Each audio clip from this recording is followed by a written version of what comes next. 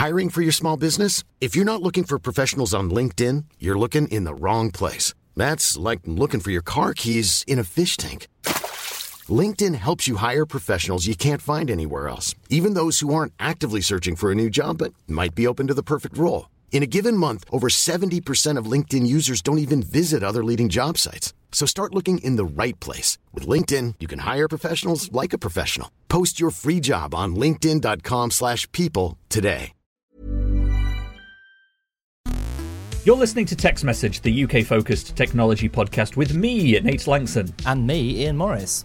And if you are one of our patrons, this is your extended, ad-free version of this week's show. And thank you to Paul Middleton, who's the most recent person I saw who has upgraded his pledge and is now getting extra message. So thank you very much, Paul, and everyone else who is supporting us. Paul's got a good extra message this week to enjoy. He's got a good one that's coming out next week to enjoy. Right, yes. Well, I mean, they're all good, but, I was involved in the next one. So it's true. Ian was involved in the next extra message. The first of the 5 that we'll have done by that point that wasn't monologued by me. So look forward to that. Everyone can support us if you wish by going to patreon.com/UK Tech. Thank you very much, patrons. Gizmodo wrote this week that Huawei is unveiling its first 5G phone for the UK next week. But, Ian, there might be a problem. Not with Huawei's phone, but the fact that the UK's 5G networks may be delayed. Now, I was covering yet another parliamentary hearing this week, but this time it was the government's Culture Secretary, Jeremy Wright, answering questions posed by a committee of MPs. The MPs were asking several things, but at one point they were asking about what the latest was in terms of the investigation into Huawei and the hardware it makes for phone networks. You may have heard about this. It's been all over the news for quite some time now. People are concerned that at worst, Huawei is a Chinese spy masquerading as the world's biggest maker of telecoms equipment, or at best, its products have some security holes that need patching before companies are allowed to use them here. Anyway, as part of the answering of the questions about that, Jeremy Wright said, here's a quote, "There's certainly a possibility of a delay in the process of the rollout of 5G. If you want to do 5G fastest, you do it without any consideration of security. We're not prepared to do that, so I don't exclude the possibility there will be some delay." Discussion followed around what sort of a delay we might be talking about here, and the answers were, to be honest, a little bit vague. Basically, the more equipment the government says we shouldn't be using, the longer the delay. That might all sound obvious, but this was kind of the first time we'd heard it come out in a forum like that from him. And this won't necessarily stonewall the 5G plans, of course, at least I don't think, because Huawei isn't the only company that makes 5G equipment, but it's definitely something to pay attention to, I think, because there's obviously so much attention on Huawei anyway, and this is the first time it's sort of had a possible consumer impact, right, Ian? I suppose you could debate how much of a consumer impact it has, because we're not likely to see very much in the way of 5G for most people this year, are we? I mean, there'll be launches, but whether there'll be the sort of things that people are queuing up to pay extra for, I feel sceptical about that. The question I would raise is just exactly how worried are we about voice conversations anyway? If you want an end-to-end encrypted call, you can do it on WhatsApp or any other voice chat. I don't know. I'm assuming Discord isn't encrypted, but there are plenty of ways to have an encrypted conversation if you want. There's never been easier for the public. There's also VPNs that work very simply on phones that enable you to encrypt all of that data going out. So I kind of feel like it's the kind of thing that anyone who really cares about it isn't without option. And obviously government people, anyone in a sensitive environment would be using specialist tools to make phone calls that were of a sensitive nature. Someone said on Twitter the other day to me, I'd rather it was the Americans spying on us than the Chinese. And I'm like, I don't really see the distinction. I don't feel like normal citizens should be the subject of spying, no matter what government it is, although it is a reality that it happens. This was going to be about the delay to 5G coming to our mobile phones. I know, but is there really going to be a delay to 5G? Well, yes. I mean, according to Bloomberg. Oh, well, what do they know? Don't know. The author seemed to know his stuff. Well, here's a thing for you, okay? Vodafone had sent me an email saying that it was going to have a 5G launch and then moved it and hasn't restated when it will happen. I think we're all broadly aware that EE will launch at some point soon, although we don't know when. But I feel like it was going to be this month. So if it doesn't happen this month, then maybe that is kind of then maybe there is a delay. But it's difficult to know, isn't it? I mean, I don't imagine the mobile companies will be admitting it if that's the case. But do you think that they will actually tear the equipment out that they've already put into place? Possibly, yeah. I think we'll find out the answers to a lot of this quite soon. I got the distinct impression that the report that has been completed, has been completed and will be published quite soon. So I think we will find out what the recommendation is going to be soon. But I would say let's just keep our hats on in terms of getting excited about 5G occurring as quickly as we believed it would be. I think it may be. Wow. I think it may be a few months delayed.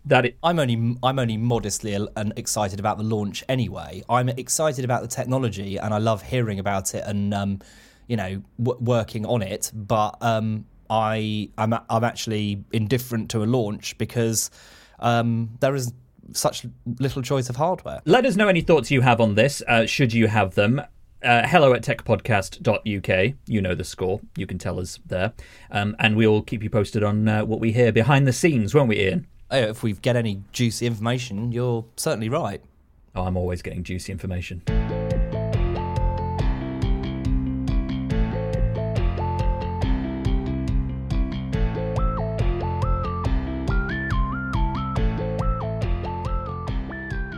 Let's stay on the wonderfully exciting, not at all tedious topic of UK government, but don't worry. Don't worry. This is a very different type of story, and thank you, I believe, to KV in our Discord for flagging this to us a few days ago. The UK government has got on board the mobile payment bandwagon, Ian, and announced this week that it's going to start accepting Apple Pay and Google Pay for a number of transactions on its gov.uk portal. These include... You ready, Ian? Are you on the edge of your seat? Yeah, I actually am. Are you really? But that's just because of the way I'm sitting. I don't know why I'm sitting like this, but I am right on the edge of it. Might change, actually. Hold on, I'm going to shuffle back. You need better posture. I will introduce you to my yoga teacher. Well, I tell you, I'm thinking about buying a new chair, actually. Fascinating. So, the things that are included in this are Global Entry Service.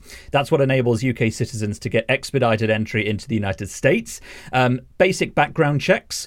Registered Traveller Service, which is what frequent visitors to non-EU countries, or rather visitors from non-EU countries use to get into the UK when they're using the biometric e-gate things, and then the electronic visa waiver service, which has allowed people from a few Middle East countries to travel to the UK. So if you're using any of those things, then you can now use Apple Pay on the web.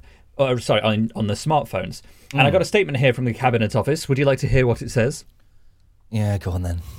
It reads the following, Ian. Following the initial trial, it's planned to roll mobile payments across further central government services and later this year make it available for local government, police and NHS organisations. As well as being more convenient, these innovative payment types will also be more secure since they allow the use of fingerprint and facial recognition technology through users' phones. Why do you think this is interesting, Ian? I just have to guess my reason for wanting to talk about this. And don't cheat and look ahead in the script.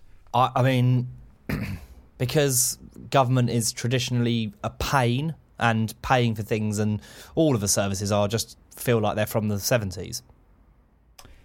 I mean, I would actually fundamentally disagree on part of that. I think some of the government's websites for applications for things, I think are actually very, very clear and nicely designed. Not all of them, certainly, but when I was doing my driver's application recently, I was pretty impressed with how fluid that whole process was. Fair enough. Quite pleased with that.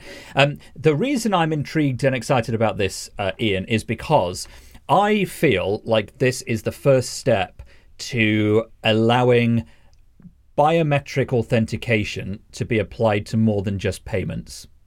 Think about the idea of like logging into your bank with your fingerprint ID or face ID, which you can do, but you can't do that on the government. On the government website, or Yes. for authorizing, repeat prescriptions, or even passing through border security. So you sort of see this as being an opportunity for us to use our biometrics on our phones as a more broad authentication thing.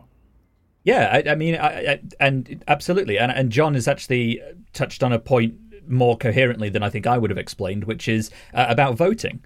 Imagine if you had your face registered or fingerprint registered or whatever, and you were able to vote electronically using biometrics. Like this is a long step down the road, but it's the reason that I'm excited by this. I'm not. Tom Scott on YouTube has a really good video about why electronic voting is and always will be a disaster. It seems to be working quite well for Estonia. Well, you can say that if you want, but I watched the video. It's really interesting. It really, really is. I don't watch videos from anyone who has two first names as a first name and or a surname. I mean, that's the most ridiculous thing you've ever said. But I would encourage you to do so because the pencil and paper method is about as uninterferable with as is possible for it to be. Anytime you introduce computers, it's a big problem. What about the counting with the human hand? I don't know. Seems to work. People wouldn't tolerate it if the candidates themselves would not tolerate any opportunity for miscounting and that kind of thing. You get recounts all the time. I would say it's worth. I can't. There's no point me re-parroting everything he said, and I can't remember it all anyway. But I would encourage you to watch it because. Can we just step into the utopia of my mind for just a moment? Because this is all about the excitement of what if it would work and was okay. Yeah. It's a hypothetical positive thinking here. And that's why I like this, because this is putting payments, technology, biometrics at the forefront of paying for things with the government. And that is a step that can only be pointed towards using like biometrics and smartphones for more things. If it works, I think it would be pretty game-changing. No, I mean, I'm happy to live in this utopia. I think that there are a lot of things, like you said. I think I'm probably more interested in repeat prescriptions and stuff like that because a lot of the government services they have a government gateway ID at the moment, don't they? And it isn't a very good system. No, in fact, there was a report this week that it's called Verify, and it was published and criticised as being a massive failure. And I actually knew that this was a massive failure, and I'm annoyed about this because I was going to write a story because I was speaking to Margot James, MP, and who else was I speaking to? One of the shadow MPs about proposals to make a much, much better standardised identity system for British citizens. And I think I could have had this story if I'd have pushed it that a little longer. It's a bit of inside baseball for you all, but that annoyed me. Well, the other thing that I'm thinking about when it comes to this topic is, do I really want the government being able to build up a more complete picture of me? Do I want government all the government services to be linked to one another, and for that to be something? Because if you lose control of that for some reason, and we each only have one set of fingerprints and one face, if you somehow lose control of that, and I don't know why that would happen, but it could, then that's a real problem. Like someone could access literally everything about you. The government can see everything about what you do from every sort of disparate service. I'll give you an example. The TV license isn't a government thing, but if that was part of it, if it was part of a sign-in process, then they know about that. Anything that where you have to register and use that biometric data could be something they would build up a picture about you that I'm not comfortable with. Does that make sense? Yeah, and it does, yes. Like a massive spike on a Ferris wheel. It's a fair point. And actually, Luke pointed out something interesting in the chat as well, which is that having any kind of electronic voting also means there's a possibility that your vote won't always be completely anonymous. which is a very fair point. Yeah, and I mean obviously vote anonymity is guaranteed pretty much by the pencil and paper system. I noticed that John said that there's plenty of paper-based rigging, and absolutely, but that tends to be from inherently corrupt dictatorships and governments, rather than. I'm not saying that ours is perfect, but I do feel like in this country there is a relatively solid back history of, reliable paper voting.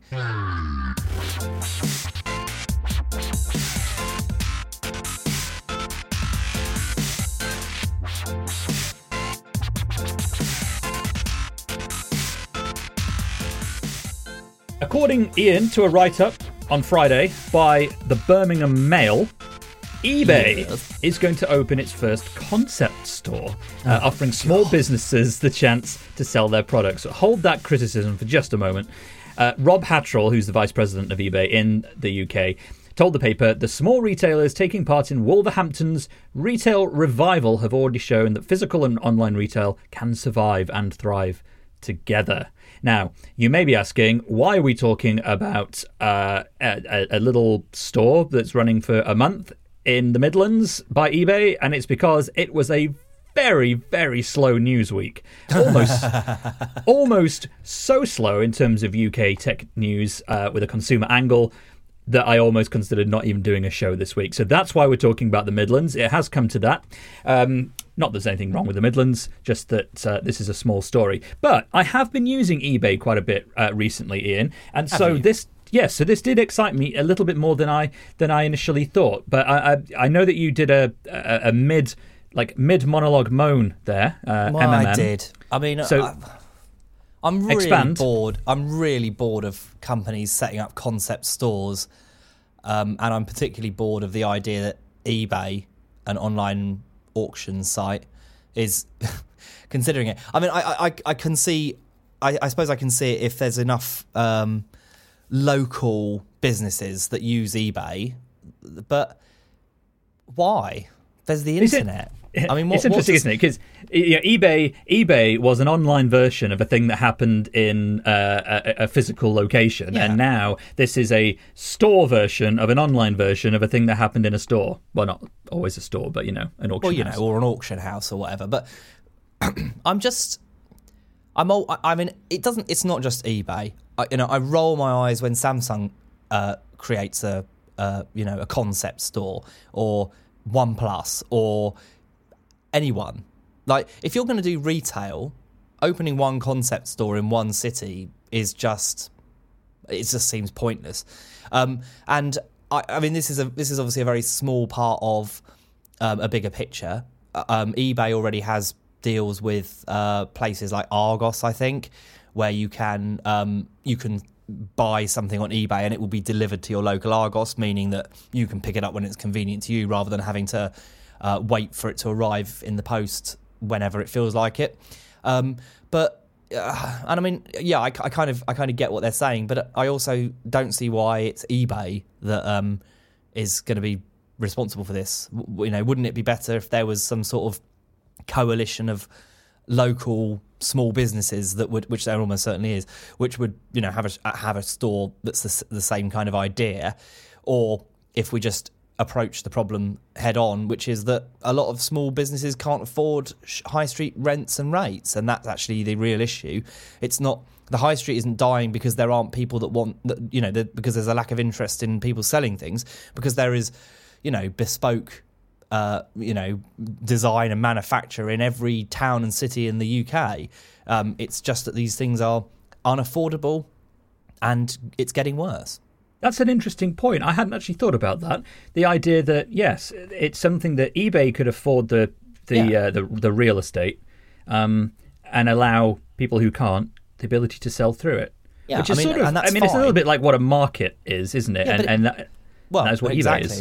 But it doesn't really address the issue, does it? It doesn't. All it does is it means that eBay then has control over a high street, perhaps, or we become reliant on bigger companies like Amazon doing the same thing and saying, oh, look, there's a load of people in Manchester who use Amazon for these very bespoke things. Why don't we invite them all into our Amazon branded store? And, you can pick up your Amazon packages and all that kind of stuff. And there's a selection of local wares. But it's just but then all it's doing is turning over the high street to big business. And then when they get bored or they can't make a profit out of it, they just give up and go away again. And then that's it. You've got, the high street is effectively then dead because those companies have pushed up the rents, the rates are already unaffordable. I was listening to a radio program about it, and it's a shame because there are viable businesses that can't afford to be on the high street that would like to be, and the high streets are dying because the only people that can afford the rents and rates are vape shops and coffee houses and charity shops and stuff like that, and it's making the high street a bit rubbish, and then it's just big business and the same thing over and over again, and every local high street looks the same, and no one wants to go to them because we can buy all that mainstream stuff easily over the internet. That's why I like a lot of the stores around Shoreditch in London. Is you get a lot of oddments around there, like the Box Park for anyone who's been around there. And most cities have something like that. I've been to places in Manchester that are like that. I'm absolutely certain there's some part of Birmingham where there's this kind of opportunity. And it's great. And I would encourage it, but at the same time, I still worry that the problem isn't being solved by this, and action is needed. Yeah, the chat room's talking a lot about the prominence of vape shops. Pangolin Sandwich mentioned that, and it's Nick. really interesting because I don't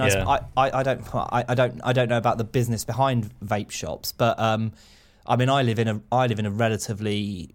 I live near Surbiton, but that's not exactly where I live. And looking around this area, there are so many vape shops. It's actually staggering. And they all seem to be staying in business for more than a few months, so there must be real profit to be made. I don't know. Yeah, I've thought that, but every time I walk past them, firstly, I never see anyone in any of them, and secondly, it's always just some lonely guy, and it is for some reason seems to always be men standing behind the counter just looking at the phone. It looks like the most depressing little hellhole in a cloud of vape. In a cloud of vape, yeah, probably. Because you can vape in vape shops, obviously. It's just horrible. But I was reminded. Just then, about a complaint that I once made in a blog post years ago. This is what a fascinating episode this week's show is, about Camden. Because yes. I remember walking up Camden as I do less often these days, sadly, but I used to be there very frequently. And I walked past one shop that sold like novelty snow globes, and then next to that there was another shop that sold novelty snow globes and maybe some leather belts, and then a couple of stores down there was a shop that sold novelty snow globes and so forth. And I counted, I think there's like 12 different shops up that single street. It's not a massive street, that all had snow globes or snow globe like paraphernalia within like the first bit of entrance in there. And my first thought was, how can there possibly be a need for this many bloody snow globe retail stores on a single street? But then another bit of my brain fired up and said, well, they've also been in business for years, so whatever the ridiculous appearance of all these shops is, they obviously make money because they're still in business, and it's probably not cheap to have shop space in a very high foot trafficked part of London. That's the thing, isn't it? They're tourist shops aimed at a relatively touristy part of London. They aren't shops that serve the local community especially well, but there is enough footfall from people keen to see Camden. I mean, Camden's a great area. It has a lot going for it, those shops largely excluded. But there are obviously lots of places to go and eat and some good pubs and stuff like that. So it has a relatively high amount of tourists, walking through it. Plus, London Zoo is just around the corner, isn't it? So... Yeah, it is. Nick Gassman in the chat room has pointed out a link to a BBC radio programme, Behind the Facades of World of Business. He's asking if that was the show that you listened to. That might well have been the show. I remember there was a bit about about suits. It was a suit company that was struggling, and they had I think a retail position somewhere that was quite far off the beaten track, but they were unable to afford. I think it was something like £40,000 a year in rent alone. So but they were like, well, we obviously we would love to be on the high street because it means that people will see us and they'll we'll have some passing trade. Whereas if you're you could be the best suit company in the world, but if no one's heard of you, then you ain't going to sell any suits. Word of mouth, mate. That's what it's all down to, isn't it? Well, of course, but that's a slow process, isn't it? It requires that someone finds your shop for the first time, and then that they tell their friends, and that their friends are buying enough of what you sell to make it worthwhile. But yeah. Well, I have a request for anybody in Wolverhampton or who fancies going there. The shop is apparently open now. I'm on expressandstar.com, and there's a story that has photographs from this store. So if anyone fancies going and checking it out, maybe doing a little audio report, do feel free to do that and then send it to us, and we'll listen to it. And if it's good, we'll put it in the show.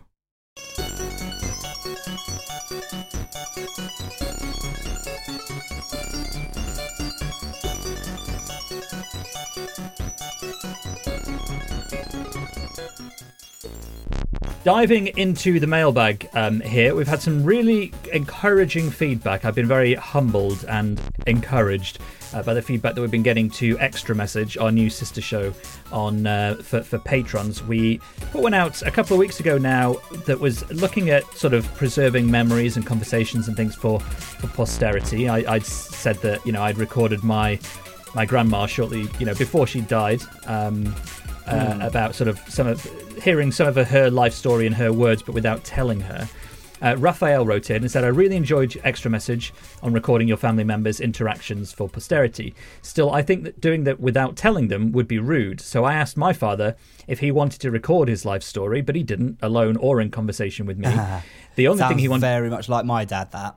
The only thing he wanted to do was talk to me one-on-one. So we made lots of walks, only the two of us, and it was the nicest thing ever because it was done with a purpose. And he points out that he and I achieved the same thing but did it in two different ways. And I think that's great, and as a journalist, I'm always very mindful of the ethical nature of recording people without them knowing, because a journalist should only ever tell people, ask them if they mind your recording. Yes, every single person I interview, you do that. But I think that on this, for something like this, for me, the sort of the slight ethics was massively outweighed by knowing that I would have a very, a perfectly natural conversation for years and years and years to come. And I just felt that was more valuable to me than the slight ethical question mark was.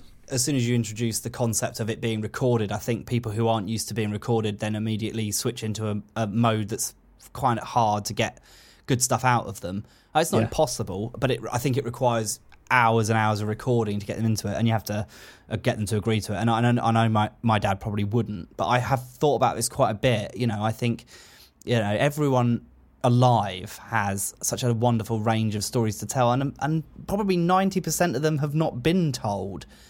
I'm thinking about my own life, and obviously I would struggle to remember bits of it. But we did Extra Message, didn't we? Talking about the scene.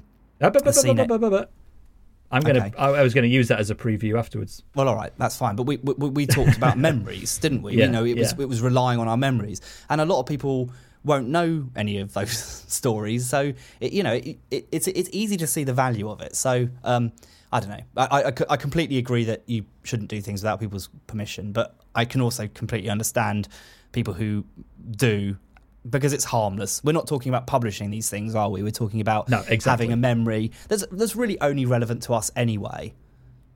Well, I'm glad that the email from Raphael provoked a conversation in its own right. So that was really good. Pangolin Sandwich actually in the chat says, we filmed my nan and granddad talking one Christmas and didn't tell them, and now she's not with us. It's one of the few videos I do have of her. So yeah, exactly. This is why I think it's valuable. So thank you, Raphael, for listening to Extra Message and also for commenting. We've got an episode that, as Ian sort of hinted at just now, coming up next week that we recorded already, where we're going to take you back in time to 2007, when Ian and I first started podcasting together in a basement at CNET. You're going to hear a lot of interesting stories about the early days of our podcasting. You're going to hear about, what else we talk? Rory Reid's Monitor Punch segment. We're going to talk about the phone gnome. There's a lot of fun stuff there that I pretty much guarantee no one will have heard before, and we had a lot of fun doing that. So we did. Yeah, so that's coming up. So yes, you can get in on that if you wish to join us as a patron, patreon.com/UK Tech. You can access all the extra messages straight away, of course. Anyway, Text Message keeps you informed about our British tech landscape, but let's get into Tom Merritt. Actually, that came out horrifically. Let's get into a segment within which Tom Merritt is going to explain what's been happening in the wider world of technology over the last week. Hey, thanks, Nate. This week on Daily Tech News Show, all the cool AI announcements from Microsoft Build, some cool AI announcements and privacy efforts from Google I/O, why some apps might make you think crime is rising when it's not. One More Voice asked for Facebook to be broken up and why his solution wouldn't help what he thinks the problem is. And Patrick Dorton explains why a brand new $3,000 laptop might not work as well as your current one, even though your processor is supposedly slower. All that and more at dailytechnewsshow.com. Thank you very much, Tom. And thank you again to our patrons. It's great to have you with us and supporting us and getting extra message and so forth. Patreon.com/UK Tech. We'd also love to hear from you if you'd like to email us. The address is hello@techpodcast.uk. You can follow us on Twitter. It's @TextMessagePod. We post all of the biggest British news stories and some from around the world so that people can keep up with the news just by following our Twitter feed, and those obviously inform the show that week. If you've got a spare minute, you can review us on iTunes. That's the best way of supporting us without spending a penny. It surely is, my friend. It surely is. Right, I'm off. Thanks, everybody. Okay. Bye.